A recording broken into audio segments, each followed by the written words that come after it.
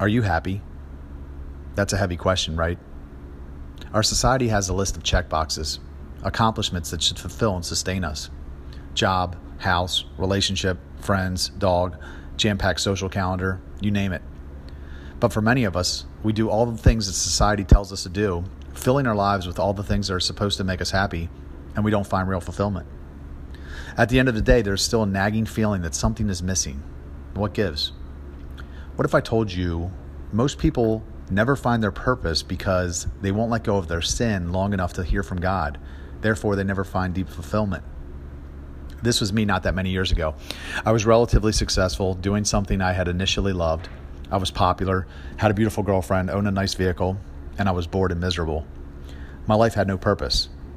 The year was 2011, and at this time in my life I was a Christian, but was estranged from God. I had given sin a foothold a few years earlier, and that little yeast worked through the whole batch of dough, as the Bible says. Sin prevented me from hearing from God, and therefore I had no connection with the source. Years earlier, I had made the decision to follow Jesus and done what I considered to be a pretty good job of it. But after a 6-year stretch of abstaining from sex, I broke my streak and slept with a girl that attended a Bible study I was leading that met in a popular nightclub. I thought it was the perfect ministry for me, being that I was the promoter of said club at the time. But it was a little too edgy, and I found out I wasn't as strong as I thought I was after all. After that, my life spiraled down over the next few years as I fell further and further away from God. I reached such a low that I had actually hated waking up in the morning, as I had to face the fact that I didn't like what I was doing and I didn't like the reality I'd created for myself. Not long after that was when I rededicated my life to Christ and things began to change for the better.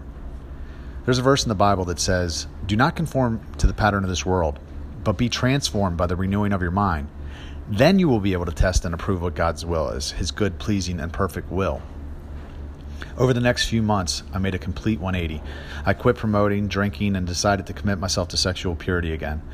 I learned that sex was my kryptonite, and meaningless encounters were clouding my vision, ruining my personal relationships, and holding me back from my true purpose.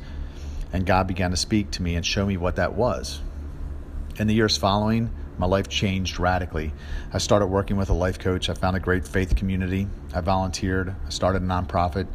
The more obedient I became, the clearer my purpose became, and the faster the blessings came in.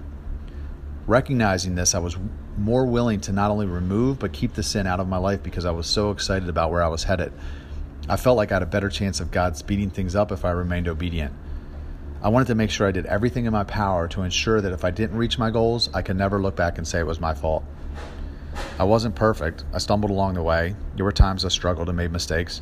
This was a brand new life, and I wasn't always sure how to do it. Because I didn't have the same financial security I had before when I made $2,000 a week promoting nightclubs, I had to learn to trust God, that He would always provide, and it wasn't always easy. When I felt discouraged and depressed, didn't know where to turn, which was sometimes often, I leaned into Him and His Word. I prayed every day about the things that I was doing. I fasted. I signed a covenant with God, said I wouldn't look lustfully at women. That's what will happen when you're working towards God's vision for your life. He will give you such a huge vision that you know you have absolutely no chance of accomplishing it without Him, and that you have to rely on Him. Not only do you have to do the work, but you'll have to keep the sin out of your life, and you'll have to trust Him.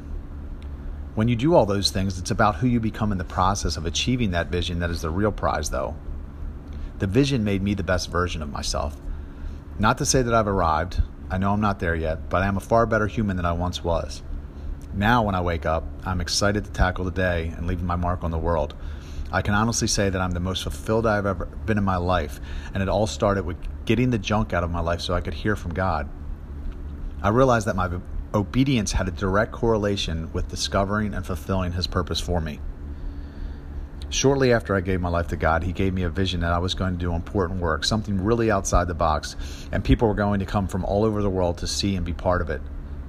Last year, I posted a YouTube video entitled 10 Reasons Not to Have Sex Before Marriage, which is at over 600,000 views right now.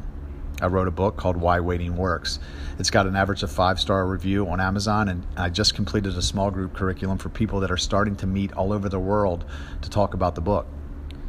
We have had conversations with people in over 20 different cities from around the world: London, England, Jakarta, Indonesia, Dubai, Singapore, Malaysia. The list keeps growing. We almost can't even keep up with the demand. It's crazy. All of this through a former stripper and nightclub promoter. If that's not God, I don't know what is.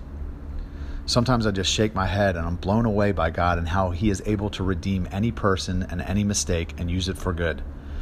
If anyone out there thinks that you've been too bad or that you're somehow disqualified from fulfilling God's purpose for your life, it's not true. I'm living proof. In many ways, I liken the process to the way God brought the Israelites out of Egypt over 3,500 years ago. They were slaves living in a foreign land, not their home, and they weren't living their purpose. They were making bricks. I'm sure overall they were pretty unhappy. God wanted to take them to a promised land, a home, where they were doing what they were created for. But it started with an act of obedience, a decision to believe that there was something better out there and follow Him through a wilderness period.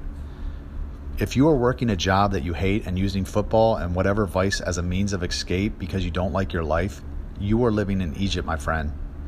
The only way out is through. You must begin removing the sin from your life so God can show you your promised land, your purpose. And as He does, you'll be more willing to trust and obey Him as you go after it.